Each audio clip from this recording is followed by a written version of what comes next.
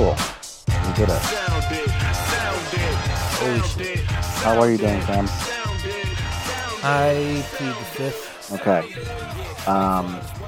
Few things. It is, like we said, funny, awkward to redo an episode when we have audio issues.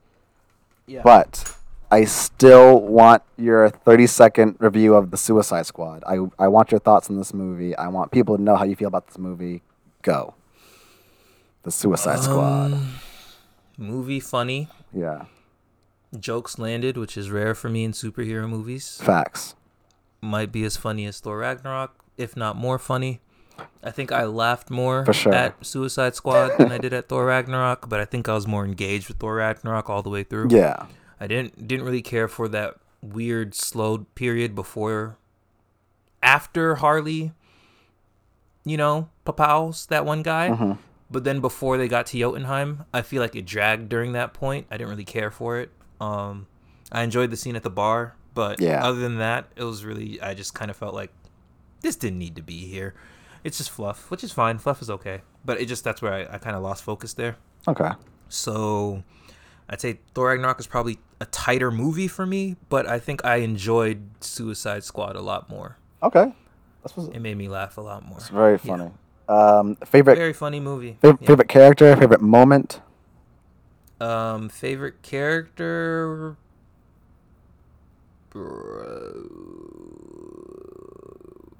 I'll get back to you on that one. Favorite moment is the scene with the jackal weasel falling out of the plane. It's easily the best part of the movie for me. I love that thing. It's creepy and it makes me laugh with how disgusting and gross it is. Did anyone care to check if the weasel could swim? Yeah. I might, Viola Davis. She's probably my favorite. Hell yeah. She is perfect for Amanda Waller. She's the equivalent to me as Robert Downey, Hugh Jackman, Viola Davis. Perfect casting. And Samuel L. Jackson, surprisingly, for perfect casting. Sam Jackson's Nick Fury? Yeah. Okay, yeah, for sure. All right, well, that's awesome. I also love the movie, but people already know that. So let's dive in to the 28th, 27th chapter of the MCU, if you include the shows. Shang Chi and the Legend of the Ten Rings, directed by Destin Daniel Cretton. Deja Vu. This is... Oh, why? No reason. Okay. Felt like we've recorded this before. Oh, yeah, right. We lost it. This is the first Asian-led film in the Marvel Cinematic Universe. And, I love this movie. It doesn't even feel like an MCU movie, which is why it stands out so much. The third act is Chinese mythology on full display. There's beautiful creatures, great special effects for those creatures, like the Phoenix and the nine-tailed fox and those chicken pigs with faceless and those giant lion dogs that kind of resemble Entei from Pokemon. Like you can see where the inspiration kind of comes from and all that good stuff. Different cultures. But. Yeah, different cultures.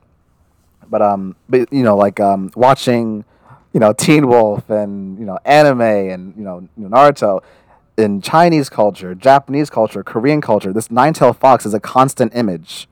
Like it's everywhere. Mm-hmm. For sure. And another thing that's kind of a constant image, I won't speak for Korean, but Japanese and Chinese culture, the dragon being this symbol of power and courage. Like, in medieval times, white people like, oh, the dragon, they're coming to kill us. Oh, fire breather, we need a brave white knight to take him out. In Chinese culture, they are the great protectors. They're guardians. There's a great respect and love for these creatures, which is great. Right. Simu Liu, the Shang Chi, the principal character. I love this guy. On screen, off screen, his character, Shang Chi, I said it before, he feels like a best friend. He feels like someone we know. He feels relatable. He has this dark past, because his family and his father is.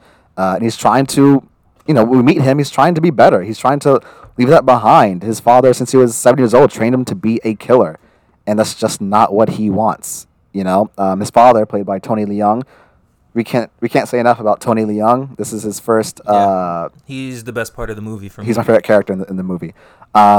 This is his American audience debut. Like his career spans 30 years, and he's just now being introduced to American audiences. I think is a shame, but better late than never.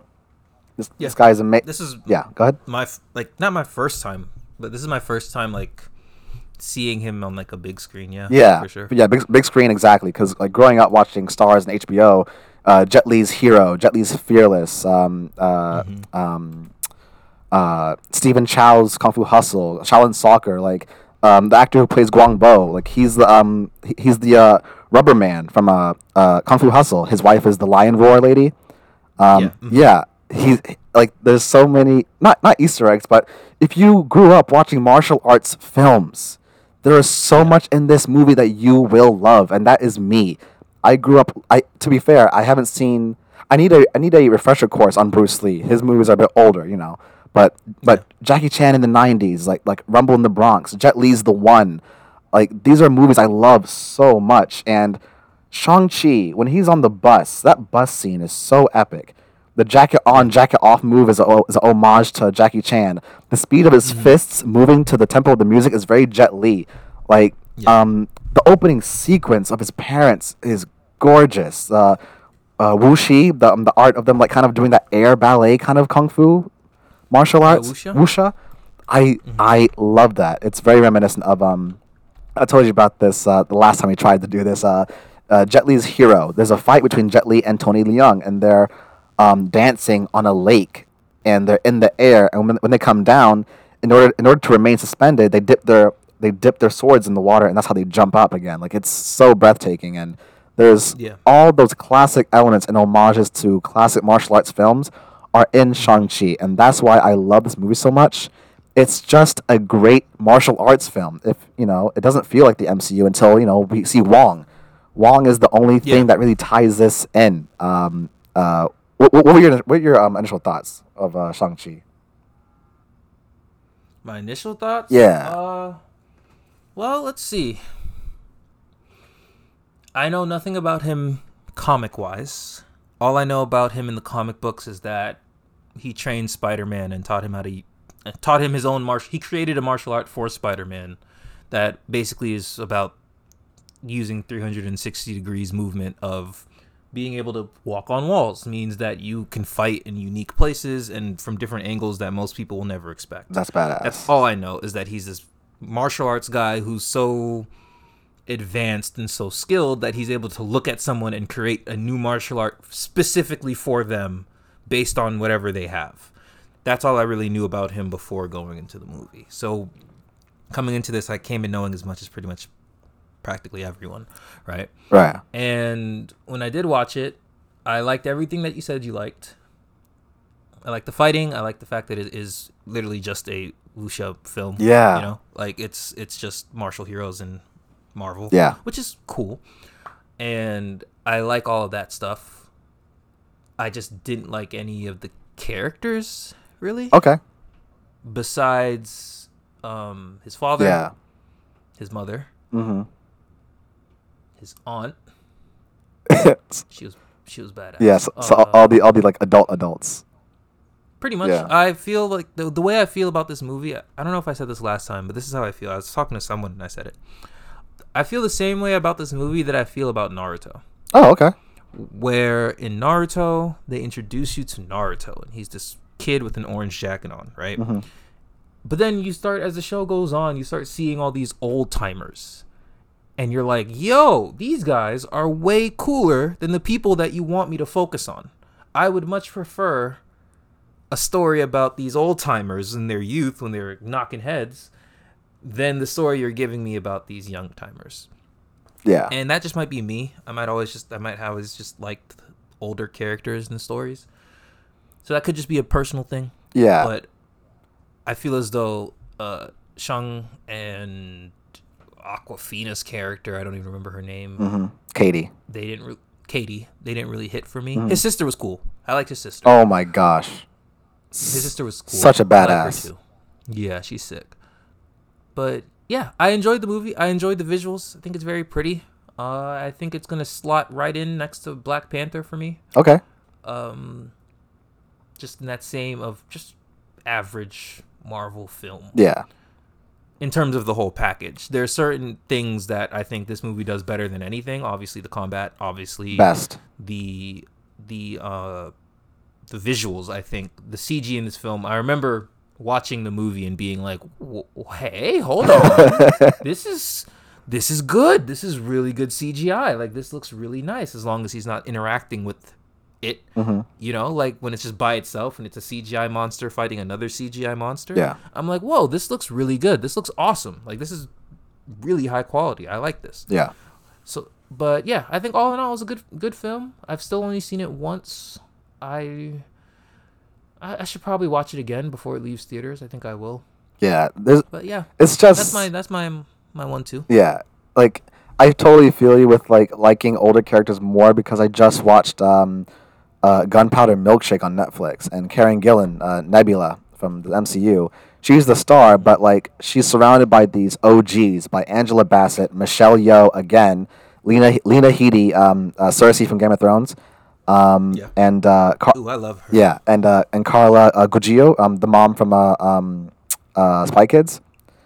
And you just see the difference in the mastery of the craft. Like Karen Gillan, she can act, but like comparatively, Michelle Yeoh, Angela Bassett, Lena Headey, they're acting with their eyes, they're acting with their face. They don't need dialogue to portray emotion because they are just that good at what they do.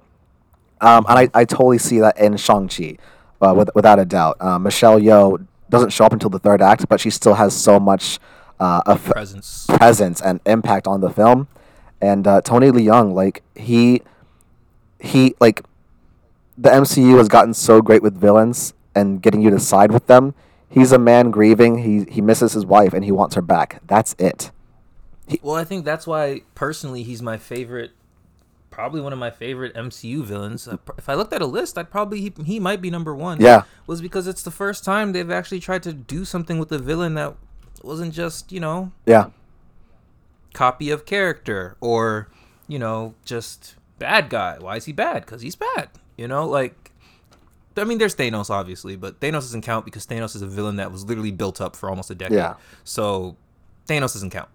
But for the other one-shot movie villains who just kind of show up and then die, yeah, I think he might be my favorite, and just that we got to spend so much time with him that wasn't him kicking puppies and punching orphans. Like a lot of the time we spent with him is just him hanging out with his family again, him being a father and stuff like that. That's like we see a lot of that. Yeah, and because they spent so much time to humanize him, it kind of had me kind of I was in meta thought while watching it because I'm like, how are they going to do the Marvel movie wrap up with this guy? Because he doesn't feel like someone I want to see beaten. It's more like I want him to get help. Yeah. And like, figure it out, that kind of thing. I don't want to see him, beaten down. I just kind of want to, it's like he's too pathetic is a word I guess you can use to say, like, he's too pathetic to want him to be like crushed, Yeah.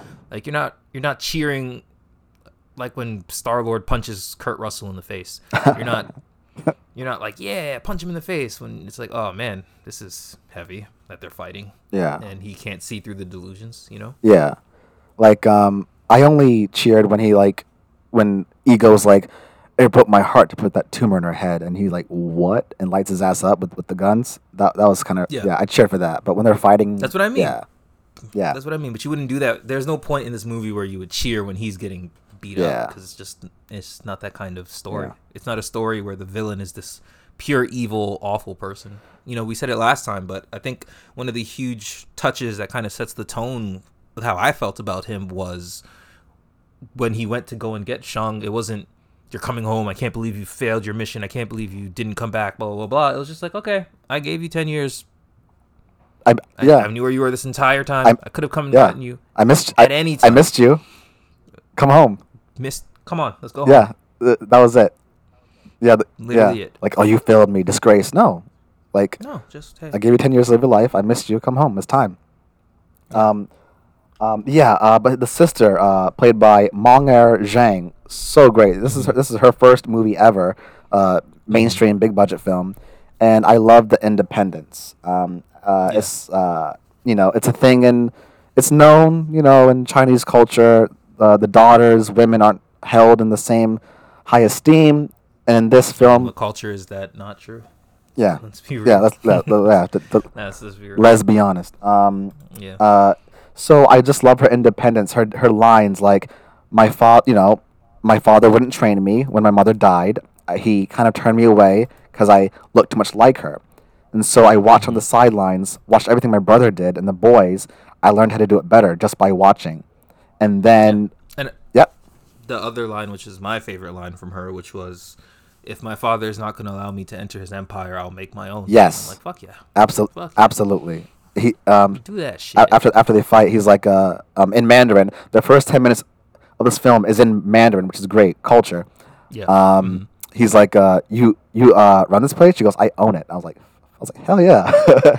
um, let's talk about the 10 rings in the comics, because the way they're worn in the movie is a Chinese martial arts weapon, as we saw in Kung Fu Hustle. The tailor, that guy, his mastery style is are the rings that you wear on your forearms. In the comics, they're rings for your fingers. Yeah, and they That I know. and like within Each one has. the trapped soul of some intergalactic warlord or something.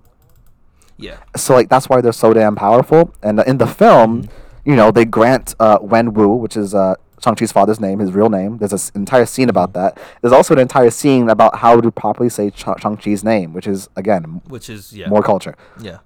But I judged someone Yeah. the other day because they saw the movie and they're still pronouncing it wrong. oh I'm my like, come on. gosh, I'm yeah, like, come on. yeah, They that's put like literally a whole like 5-minute scene of someone being like Shang-Chi. Shang-Chi. It's like, Shang-Chi? Shang. No, Shang. Shang. S-H- Shang. Shang. S-H-A-N-G. Shang-Chi. They literally went an entire, to me, like they put that moment in that movie For for that very reason. for that reason. And it's like, you still fucked it up, He still fucked it up. Hilarious. But yeah, his father's real name is Wen Wu, and in the beginning of the movie, it's very feudal, very martial arts, very Jet Li's hero, House of Flying Daggers, a great movie. Yeah. I was a little concerned, like I told you last time. He uses the rings as like these whips, and they generate a shield that can block the arrows. We all thought of, I don't know the villain in Iron Man 2, Whiplash. What's his name? Yes, that's his name. Yeah, played by Mickey Rourke. Yeah, it's just these lightning whips that just don't do much. The character doesn't do much. Like a lot of villains, Yeah. early MCU are very forgettable. They're not good. A lot of them, all of them are, in my opinion. While I was looking to see how I'd rank him villain-wise, I was staring at a picture of all of the faces of the villains up until Thanos, and I was very disappointed. Yeah, exactly. Very disappointed. But yeah, like I was concerned, but that quickly went away because once he jumps off his horse and he's done blocking the arrows, he just goes in and he's like thrashing people around. He can combine them to make like this little like destructo disc kind of thing that blows things up when he throws it. That was dope. And then in the third act, when Shang-Chi gets it, we see how he kind of uses them differently as like stepping stones. So much. He like launches himself So off. much better. Yeah, and it reminds me of when it's the fight with his aunt, and she's training him. He's like, my mom was the only person who could beat him with the magic of Ta Lo. The great protector, the dragon, fuels this land with magic, including the people. Like they have heightened strength and ability and agility because of the power of Ta Lo. And she teaches him, and it's a great, kind of like Neji and Hinata Hyuga, gentle fist. She like takes his fist and opens it up. She, Yes. don't be. Oh, right. This is my cue. Yeah. Of last time. Yeah. So Go ahead. We had a little brief discussion last time when we recorded this about soft versus hard martial arts. Yes. And Japan has a bunch of them. That's the ones I'm the most knowledgeable of, like Aikido. Some people would consider judo a soft martial art, jiu-jitsu, that kind of thing, where it's not about striking. It's about taking your opponent's weight, taking your opponent's body, and making their body work against you. Yeah. Right?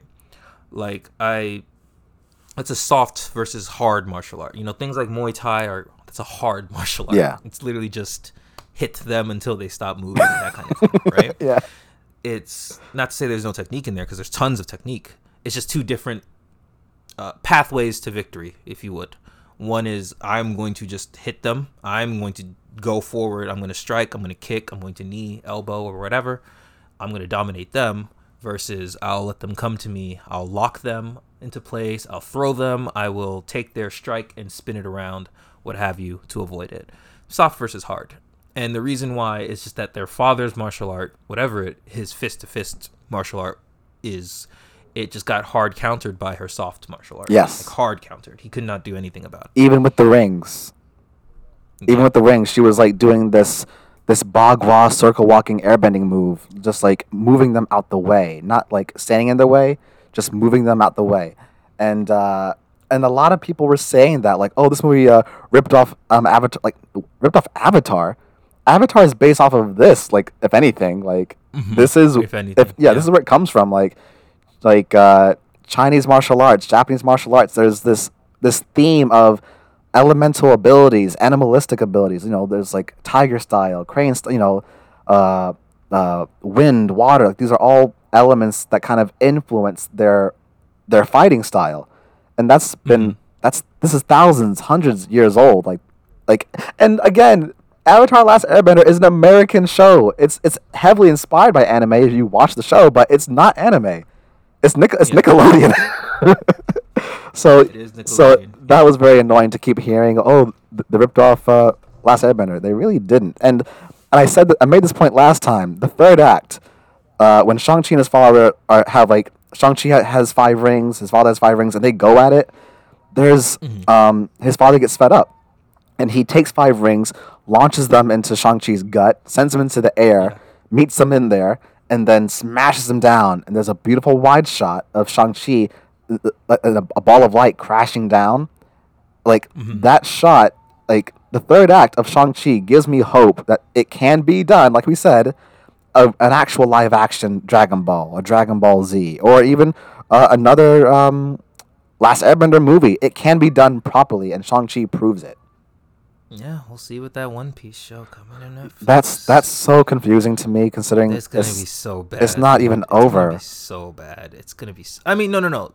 Trust me, One Piece has enough content that if they started making this show at the rate they're going, it would probably be done by the time they were halfway through. Okay. That is not the problem. One Piece is a modern day epic in terms of length. Yeah. Right. That's not the problem. The problem is that the fact that it's going to be a Netflix show and not a big movie by a big studio means that the money involved is going to be limited. And Luffy stretches all the time. If I'm watching a One Piece thing and Luffy is not constantly abusing his devil fruit to stretch his hands to steal something off someone's plate, or wrap his neck around someone to get a better view of the thing they have in their hand, or what have you, Luffy is constantly using his powers. And that's going to cost money to do properly, especially if they want to make it look good. So besides Luffy, everyone and their mother in One Piece fights crazy. Yeah. So it's like the budget required to animate that and make it look good. Yeah. And it's going to be a Netflix show. Ugh, I'm not. And then also I'm worried that they might give it the fucking Archie treatment where Luffy is a high schooler. And Oh my god. Yeah. Dragon Ball Evolution. Yeah, they nickname him the Monkey King. Yeah. And his real name is Luffy Anderson. Like, you My know. gosh. I don't know. It's the same issue I'm still having with Titans on HBO Max. Beast Boy only turns into a tiger.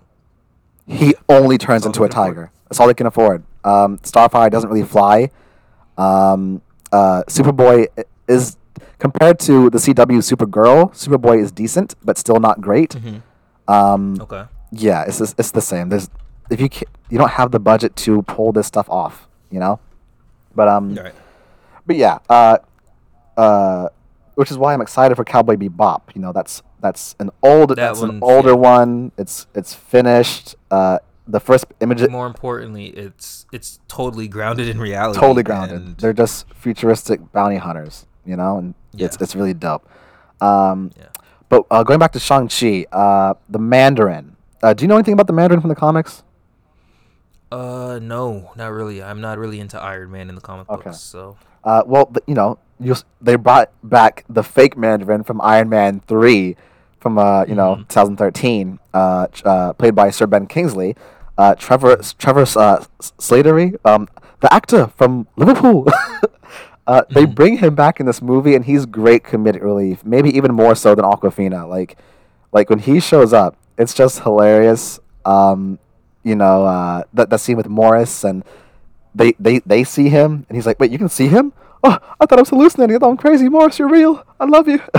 Yeah, yeah, that was That dope. was a great tie-in, and to have their father in a previous scene when Wu acknowledged the fact that happened. They're talking about the importance of your name and how it ties you to all the people who came before you, and that I think goes Mm-hmm. back to your point, Sam, about why you enjoyed the older characters so much. They just had a reverence about them.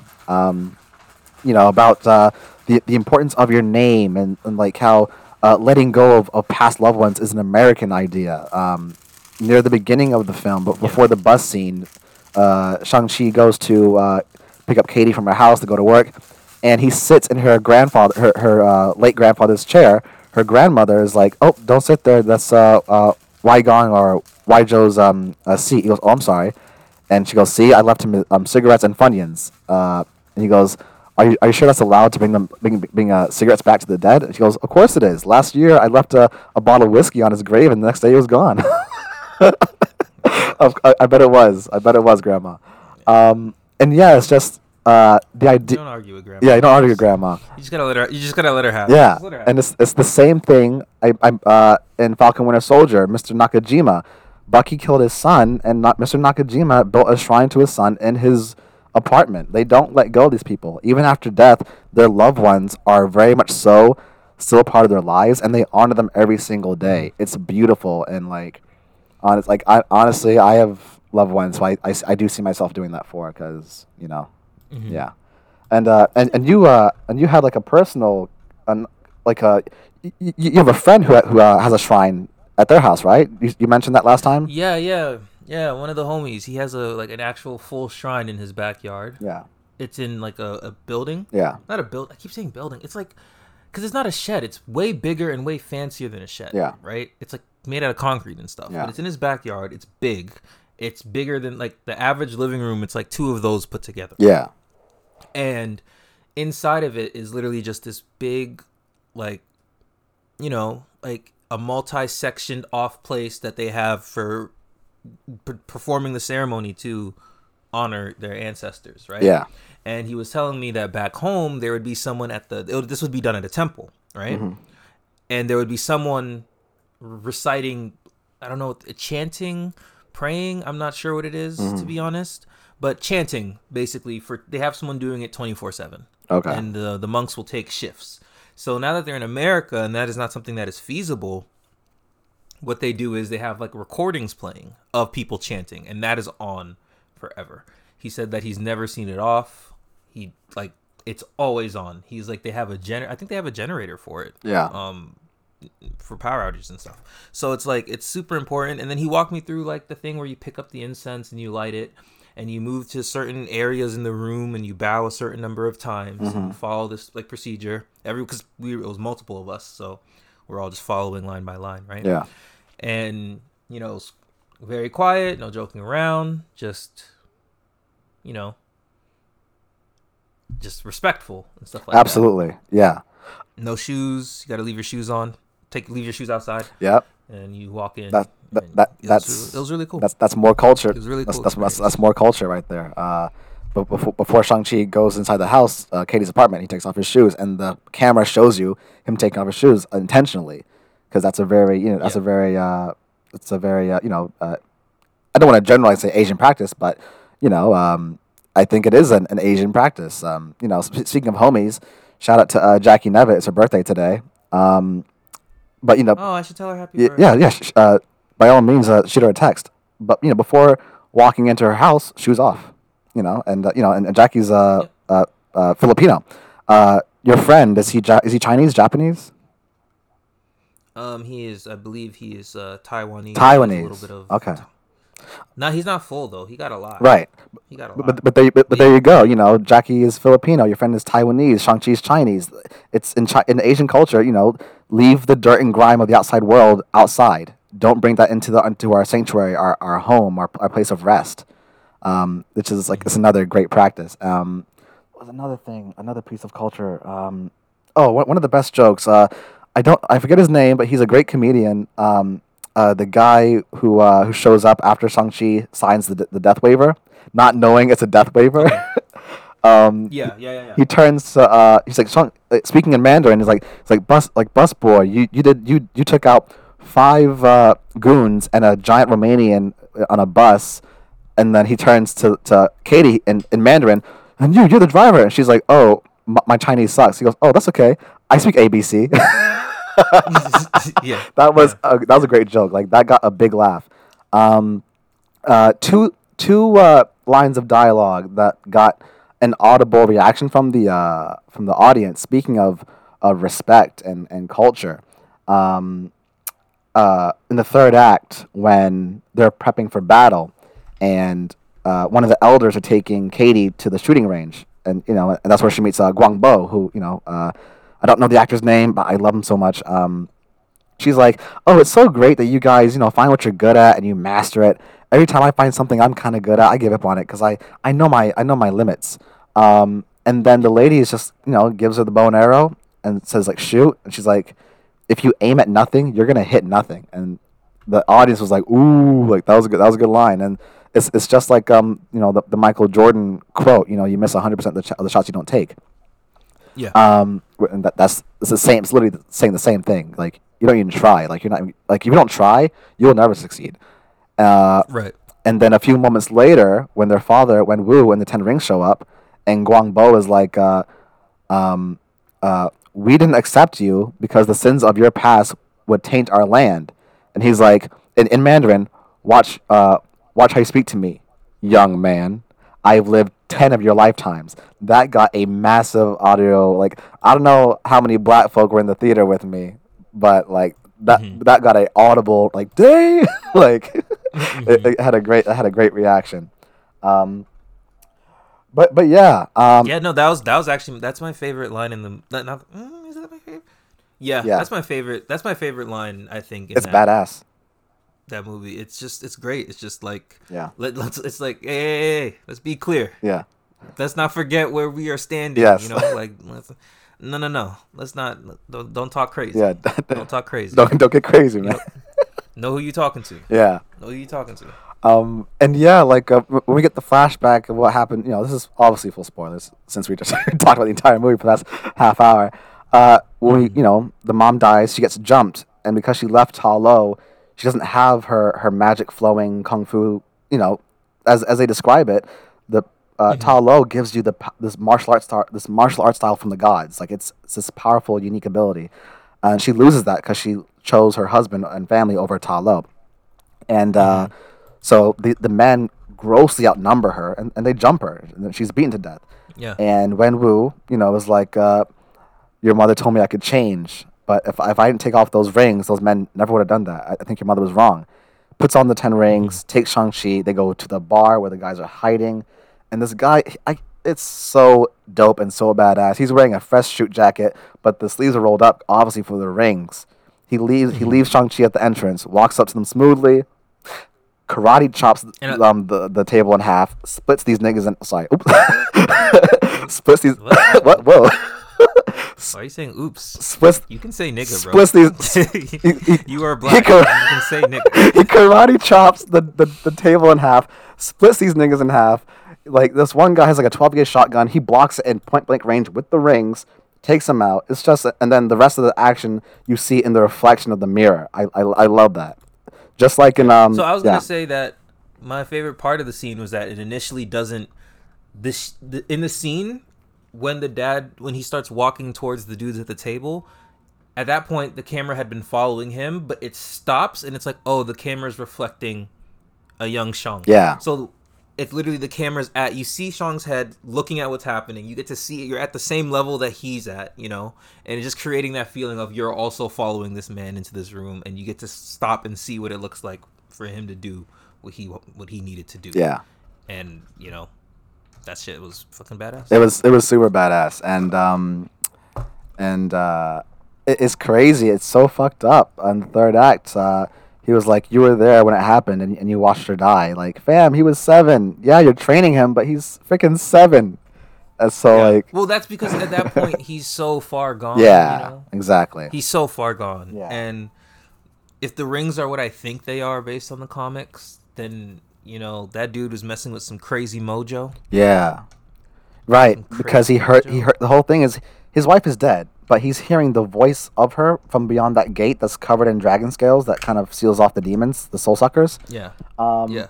And Michelle Yeoh, the auntie, knows it because they say, "Our father's coming. He can hear the voices of our mom. He thinks she's locked behind that gate. He's coming." And she was like, "Why would he think that?" And they're like, "We don't know, auntie." And she's like, "Is he still wearing the rings?" And he's like, "He's never taken them off." And she goes, "Okay, that's probably it." Like they're like that demon sucker, the big evil dragon, knows the 10 rings can open the gate, and so he's calling to Wenwu. So that was it just adds to his character. Like you say, the pathetic nature of this character now that he's just wants his wife back. He's alone in his office looking through scripture and he's just he again, Tony Leung is a veteran. In his eyes, you can see the pain and desperation and the mournfulness. He doesn't have to say anything for you to know how he feels. You mentioned it last time. The guy who starts recording the bus fight. Yeah, Spider Dude. If he can be the new Stan Lee cameo, that would be great. I would not mind him being the new Stanley. Of just him happening to be around every single. Yeah, I don't think I'd mind that. Because Spider-Man Homecoming, is Queens, New York. Hey, you're the Spider guy from YouTube, right? Call me Spider-Man. Okay, Spider-Man, do a flip. Does a flip. Yeah. And now he's in San Francisco. All right, everybody, it's your boy. I actually did a little martial arts when I was 12 years old, so I'm gonna gauge this fight real quick. Like, bro, you have no right to judge the fight. Like, 12 years old, you probably made it to like green belt or something and called it a day. But before we switch, because I do want to talk a little bit about What If with you, let's talk about the post-credit scenes, which is the most MCU this entire movie is, with Wong. So Wong, Captain Marvel, and Bruce Banner are analyzing the rings. They're on the ground and, kind of spread out in a circle, and they're projecting a light image of the rings. And they zoom in, and there's a beacon within the light signaling something or someone. We don't know what, but we know the rings obviously are not vibranium. And they ask Shang Chi, "How long did your father have them?" He said, "About 1,000 years." And Bruce Banner says the heat signature would suggest otherwise. They're even older than that.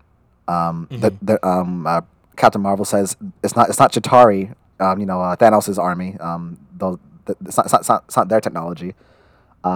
We don't know what it is, but we'll be in touch. Captain Marvel dips, and he's like, "Welcome to the circus," which is welcome to the Avengers. It's dope. It's so funny.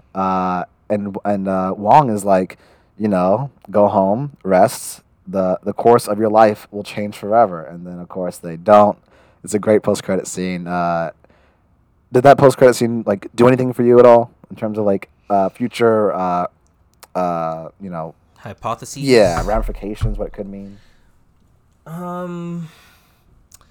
So for me, the biggest thing, right, is that they changed a lot about Shang-Chi's lore. Yeah, they did. I'm aware. So I'm sure you talked about it a little bit earlier, but like the 10 rings in the comics are completely different. Yeah. They're not even attached to him. Yeah. They're not even attached to him at all. So, and the 10 rings are actually more like Green Lantern rings where they seek out hosts. Yeah. And stuff like that. Yep. Like it's completely different in the comic. So that's one of the things going into this one. I was leaving this one, I guess. I was like, that's pretty sick. I have no idea where this is going. I don't know. I really don't know. I don't know what it could be pinging. Yeah. I don't know. Maybe Galactus. Yeah. I don't know. And or maybe or maybe even more Kang the Conqueror. Who knows? That's possible too. The second post credit scene, the Xiaoling, I'm not gonna try.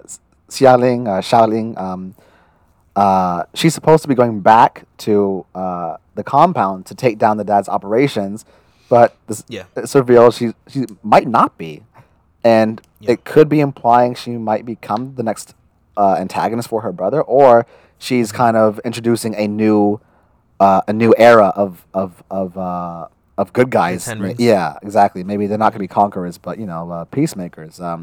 Very similar to T'Challa Star-Lord's What If. The Ravagers, with T'Challa Star-Lord, they're not pirates who go around making, underground deals.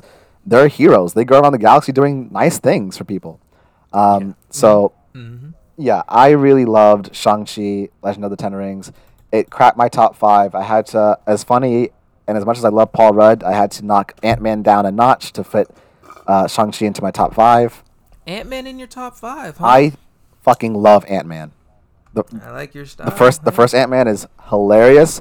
The special effects are really great. David Dastmalchian, Polka Dot Man is the Russian Kurt friend. The Baba Yaga, my friend. I don't want to. Yes, it's hilarious. T.I., he's hilarious. Of course. Oh my gosh, Michael Pena. Like, if not the guy recording the fight on the bus, let him be the new. Let him be. How do you remember all these people? Oh, my mind, man. You know my mind. I'm just a loser who. Fucking nerd. I don't remember how much of What If we talked about, like how far we got. Like, we talked about Captain Carter, I think. Did we talk about T'Challa Star-Lord? And I think we did. We did. I think so. We did. Yeah. We did not get to talk about Dark Doctor Strange. Jeez. We did. What? We did? I don't know. I'm asking. No, we didn't. Okay. Let's go. Okay. I think so. I love Doctor Strange when he's interacting with Avengers and other characters, and his solo movie has brilliant special effects. It's so trippy, that movie. I just don't personally care for the character by himself. I feel that way about Iron Man. I feel that way about Thor. I like these characters when they're interacting with teams. I like them more that way. By themselves, I'm just not as invested. I agree. But I think a lot of comic book fans like yourself would agree this Dark Doctor Strange is super Doctor Strange. It's weird. It's creepy at times. Like it's quiet. That's the main thing for me. Yeah. It's quiet. So you go ahead. It's quiet. Yeah. So before we start, I can just say I just very quickly did my top 5 Marvel movies. Yeah, go ahead. Hell yeah. Because I was curious. Because like, damn, what are mine? In no particular order. Okay. Captain America and the Winter Soldier. Yes, absolutely. And then I think I said Spider-Man: Homecoming. Yep, me too. Guardians of the Galaxy Volume 2. Oh, okay. Thor Ragnarok. Okay. And I had to kick Ant-Man out. Yeah. But I gotta give it to Endgame. Endgame. Oh, okay. Hell yeah, I love Endgame. I gotta give it to Endgame. It's just it's just a great ending to everything. Yeah. And I know the weird one that people always question about is Guardians of the Galaxy Volume 2. Mm-hmm. That might even be in my top 3. Oh, wow. I just really like the way that this movie handles characters. And you know me. I like characters. That's the main reason I watch movies, read books, watch a cartoon, anime. It's not for action. It's not for cinematography. I like to see the characters. Yeah. And in Guardians of the Galaxy Volume 2, there's just so many great moments of character from everyone and from people you wouldn't even expect. Agreed. Right? Like the thing with Drax and Mantis. Great. And, amazing. The thing with Gamora and Nebula and their whole fucked up sister relationship. Beautiful. Great. Rocket and Yondu. Yeah. That's the best part of the movie. Yeah. It's the best part of the fucking movie, their relationship. Yeah. All of it is just so awesome. And yeah. So and then obviously Peter and his dad. You know Yeah. that goes without saying. Yeah. Yeah. But yeah, dude, like Guardians of the Galaxy Volume 2 is, I think it's one of the best Marvel movies. It's yeah, it's great. I Lit. love it. Lit. Love it. I Um, can't watch it without getting a tad emotional. oh, It's good. okay. Hell yeah. I feel it. Yeah. So, so yeah, What If? I love this show. It's very comic booky. Okay. Right. No, I was supposed to go to Doctor Strange. Yeah. Okay. So Doctor Strange that I know is a very quiet character. It's reading Doctor Strange is so much different from reading other comic book characters because it's not very flashy and spontaneous. It's normally just him sitting in a chair, him reading a book, him looking out at something, him flying through a big hallway or a fantastical plane. Like, it's very, very quiet. And it has its moments where it gets crazy, obviously. Yeah. But a lot of Strange is just a quiet story about a solitary man holding the world together alone on a level that only he can. Right. You know? So that's what makes it so. That's what makes Doctor Strange Doctor Strange. In this episode where you see him going on this quest where Wong isn't there as a sidekick, he doesn't have the Ancient to talk to, you know, like he's by himself. Well, one version of him is by himself the entire time. And that's what a normal Doctor Strange story is. It's normally him in the elements doing whatever he can to survive. Yeah, and like maintain. Yeah. And that's exactly why that episode hit so hard for so many people, which for me it was kind of overhyped. I went in expecting something crazy, and I was like, "Oh, it's just a regular Doctor Strange story." Yeah. But I get it if you've never experienced it before. Why you go? Well, that's the reason why people like Doctor Strange. Yeah. Like literally, that is a great representation of why people like reading Doctor Strange. So, you know, I get it. Yeah. It was a bit overhyped for me, but I did enjoy the episode. I think the hype comes from the ending. It's just sad. It just ends. A lot of his stories end like, well, at least the world didn't get blown up. Yeah, except in this, it kind of does. Like, reality melts away, and he's in this magical cocoon, because he even breaks the fourth wall in the biggest way and talks to the Watcher, who's the narrator of this show. No one else can do that. But he looked up to the sky and said, "Hey, you can stop this." He goes, "I can't." Like, I was like, "Oh shit, he's talking to the Watcher." Yep.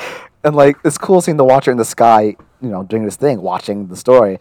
But like because that's what we're doing. To address him directly, I thought that was really cool. So for Doctor Strange and the MCU, in the movie, he has to suffer. You know, the ancient one talks about an absolute point in time, something that always has to happen. You can't. Some things can be changed. Sure, go ahead, willy nilly. Some things cannot be changed. In order for you to be Doctor Strange, you have to suffer some extreme form of loss. And in the movie, he loses his hands, which is his everything. He's a doctor. If he can't use his hands, he can't do his job. And in What If, it's Dr. Christine Palmer, played by Rachel McAdams in the movie. Her death is an absolute point in time. She has to die, or else he doesn't become Sorcerer Supreme, which is his destiny. So he goes through all these ways with the Time Stone, breaking the rules, the Eye of Agamotto, to bring her back over and over again and trying different ways. It's so morbid watching it as a viewer. She dies over and over again. He's like, okay, this time we'll take the long way, not the highway.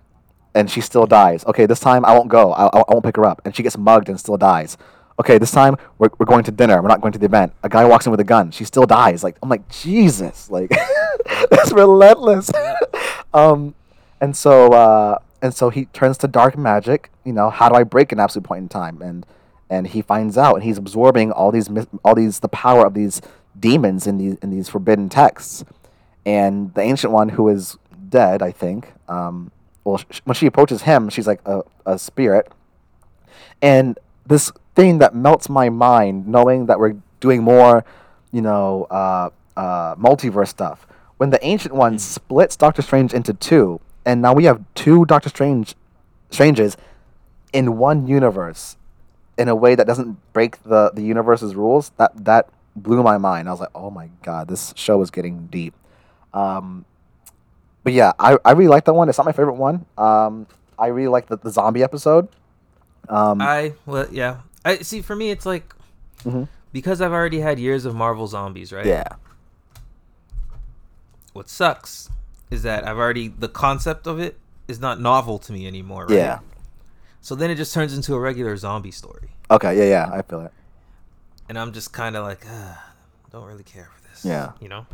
Did you get That's just me. as I don't like zombie stories. as a Spider-Man fan? Did you get anything out of this cool relationship between Peter Parker and Hope Van Dyne, the Wasp? Like her being the one, like smile for me, Peter. Like it's okay. Like he's still a kid, and he's he gets kind of low sometimes. He's human. He's one of us. Like Spider-Man is the most relatable comic character. He saves the day, goes home and does homework. Yeah. So for me, who also loves Spider-Man, but obviously he's your guy. I really liked that relationship. I liked Bucky taking out Zombie Cap and being like, "Sorry, pal. I guess this is the end of the line." I was like, "Damn." Sad. That was sad. Vision just being a savage and bringing people to feed his zombie wife Wanda, like he Yeah. gave Black Panther but he gave like Black Panther's leg to Wanda or something. Like Yep. that's so effed up. Ant-Man, Scott Lang is a head, is like on some Futurama type shit. He's just a head in a jar. Yeah, and then he ended up being the Sorcerer Supreme. Yeah, and he's still cracking jokes, regardless. And that's one thing I saw.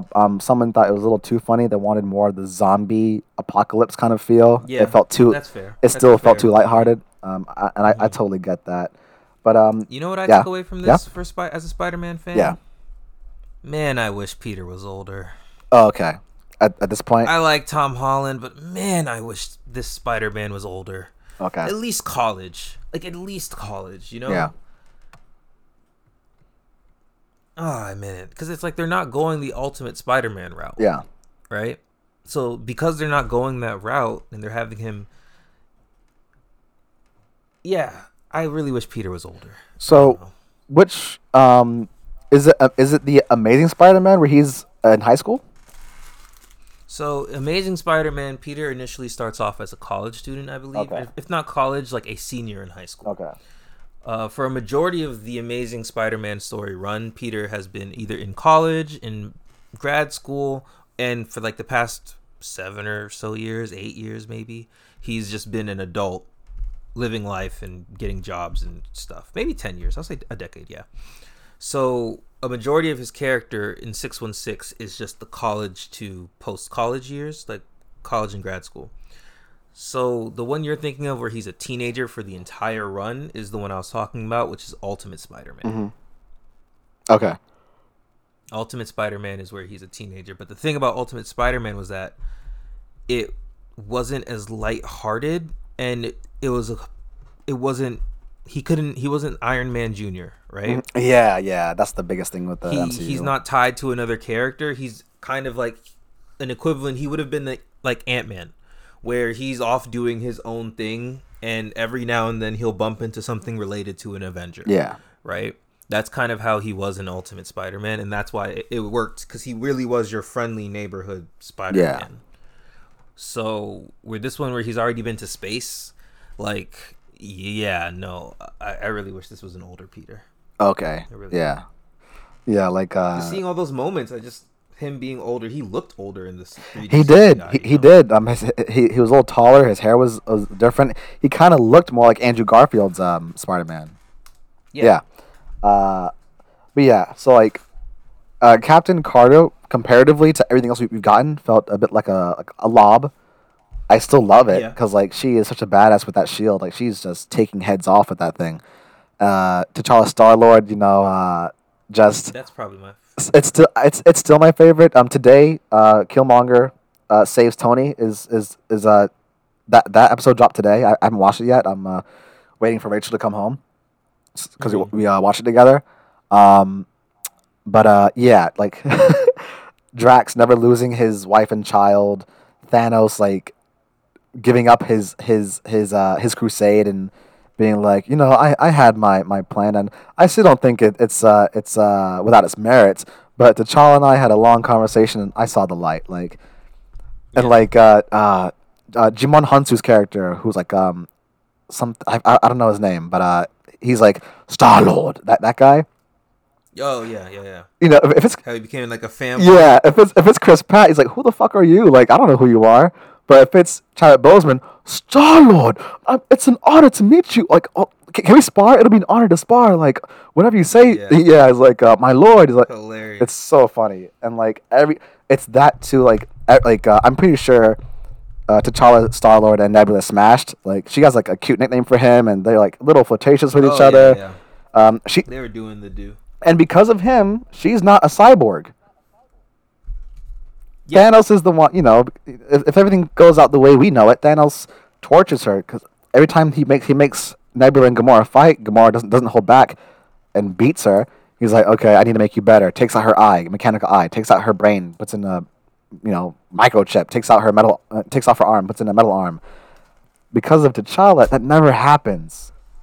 It's it's very beautiful. And at the end of the episode, when the Ravagers, go back home to, help, they go with T'Challa back to Wakanda because T'Challa finds out, finds his way home.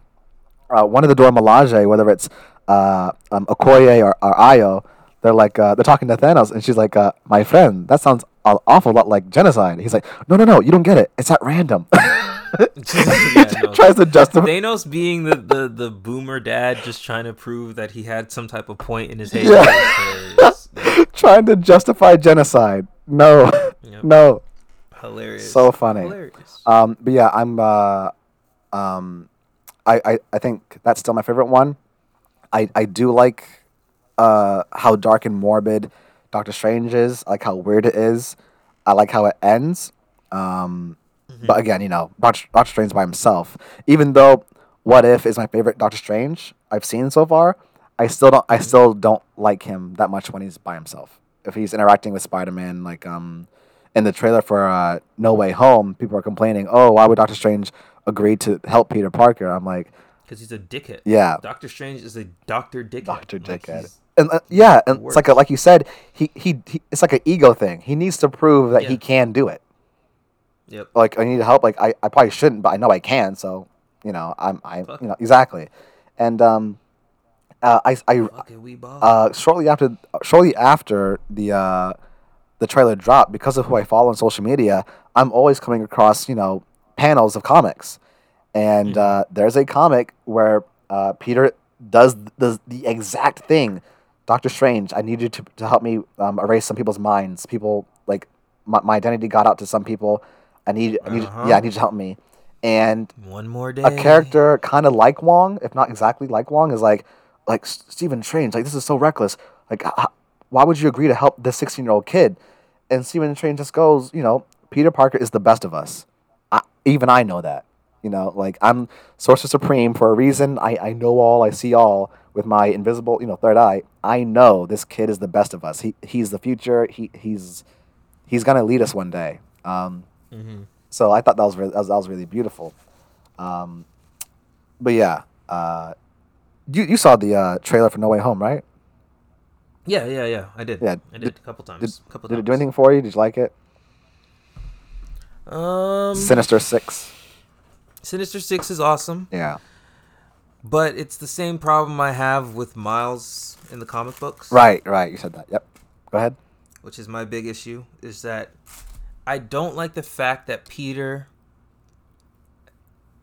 hasn't had a movie that's just his. Yes. Tom Holland. Tom Holland's Peter. Mm-hmm. Yeah. And so, for example, like Homecoming, Iron Man is fully in the movie. Yeah. Like, he's a main character, several appearances, right? Yeah. Far From Home. Iron Man's dead. He's referenced in every scene. And then you have so annoying. Nick Fury's there. Happy's Nick Fury's there. Happy. Hill. Nick Fury's right hand woman. Yeah. Yeah. It's just. It's just like, it's this feeling of just like the kid always has to have someone else from the other movies to show up and be like, oh, we know someone. Yeah, and it's unfortunate for Tom Holland because people are like, oh, he can't carry it by himself. The mantle Spider, he can. They're not letting him. They keep it's like you said, they're not going the Ultimate Spider-Man, Amazing Spider-Man route. They're not letting him be Spider-Man completely. They keep it's throwing him into other people's yeah, stories yeah. or having other people show up in his. And just making him the apprentice of Iron Man is just it really puts a hinder. Yuck. Yeah, Yuck. yeah. It puts It's the worst. it puts a hindrance on his character big time. It's the worst. I hate it. I hate that decision to this day. Yeah. Oh my god, why? I mean, I get that we skipped his origin story, so we don't see Uncle Ben get murked, and from a certain point of view, you could easily see Tony Stark as the figure of Uncle Ben, which still sucks. It still doesn't work. Yuck. Yeah. Yuck. But I spit on that. yeah. But it's exciting. You know, we're getting Tobey Maguire's Doc Ock. We get to see Willem Dafoe's Green Goblin's grenade or pumpkin bomb. I don't know what it's called. God, I love Dafoe. Yeah, he's perfect. And yeah, that leaked image of Andrew Garfield, who he's doing his job by denying it. But fam, you're in the fucking movie. There's no way you're not at this point. There's no way. So I need everybody on the internet to go and apologize to that Uber driver that y'all called a liar. Yeah. When he said he dropped off food to that guy from Spider-Man in Atlanta, Georgia. Kind of an asshole. Yeah. Where they're filming the movie. They're like, man, you just made that up for attention. He's like, bro, I don't even know what y'all talking about. I just know that dude was from Spider-Man and he was an asshole. And he did not tip. Yeah. That's all he had to He's say. an I was like, goddamn. Yeah, but goddamn. Yeah, man, we've been going for about an hour. We talked about Shang Chi. We talked about What If. I'm probably gonna watch the new one after this. Oh, you haven't seen it yet? No, have you? You watched it today? Yeah. Oh, I did watch shit. Oh man. Okay. Do you want to give your thoughts? I don't care. You don't care? Are you sure? I read some stuff already. But you go ahead. What do you think about it so far? I did not care. I saw some backlash about this one. I did not care about this one. I didn't care. Yeah. Is it? I didn't really care for it. Is it like the weakest one so far? You think? No. Okay. It's not the weakest. It's interesting, like watching it unfold, but because it's Killmonger saving Iron Man from the first movie, right? Like, okay. Mm-hmm. And I don't know like where it goes from there. Like, is T'Challa in it at all? Yes. Okay. I heard some sad things regarding his character. But I saw someone say, I wish this episode came with like a warning of discretion.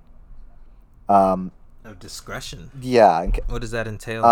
I guess like the first 10 minutes of the episode is like jarring for anyone who was like, I don't know, like a big fan of T'Challa or like Chadwick.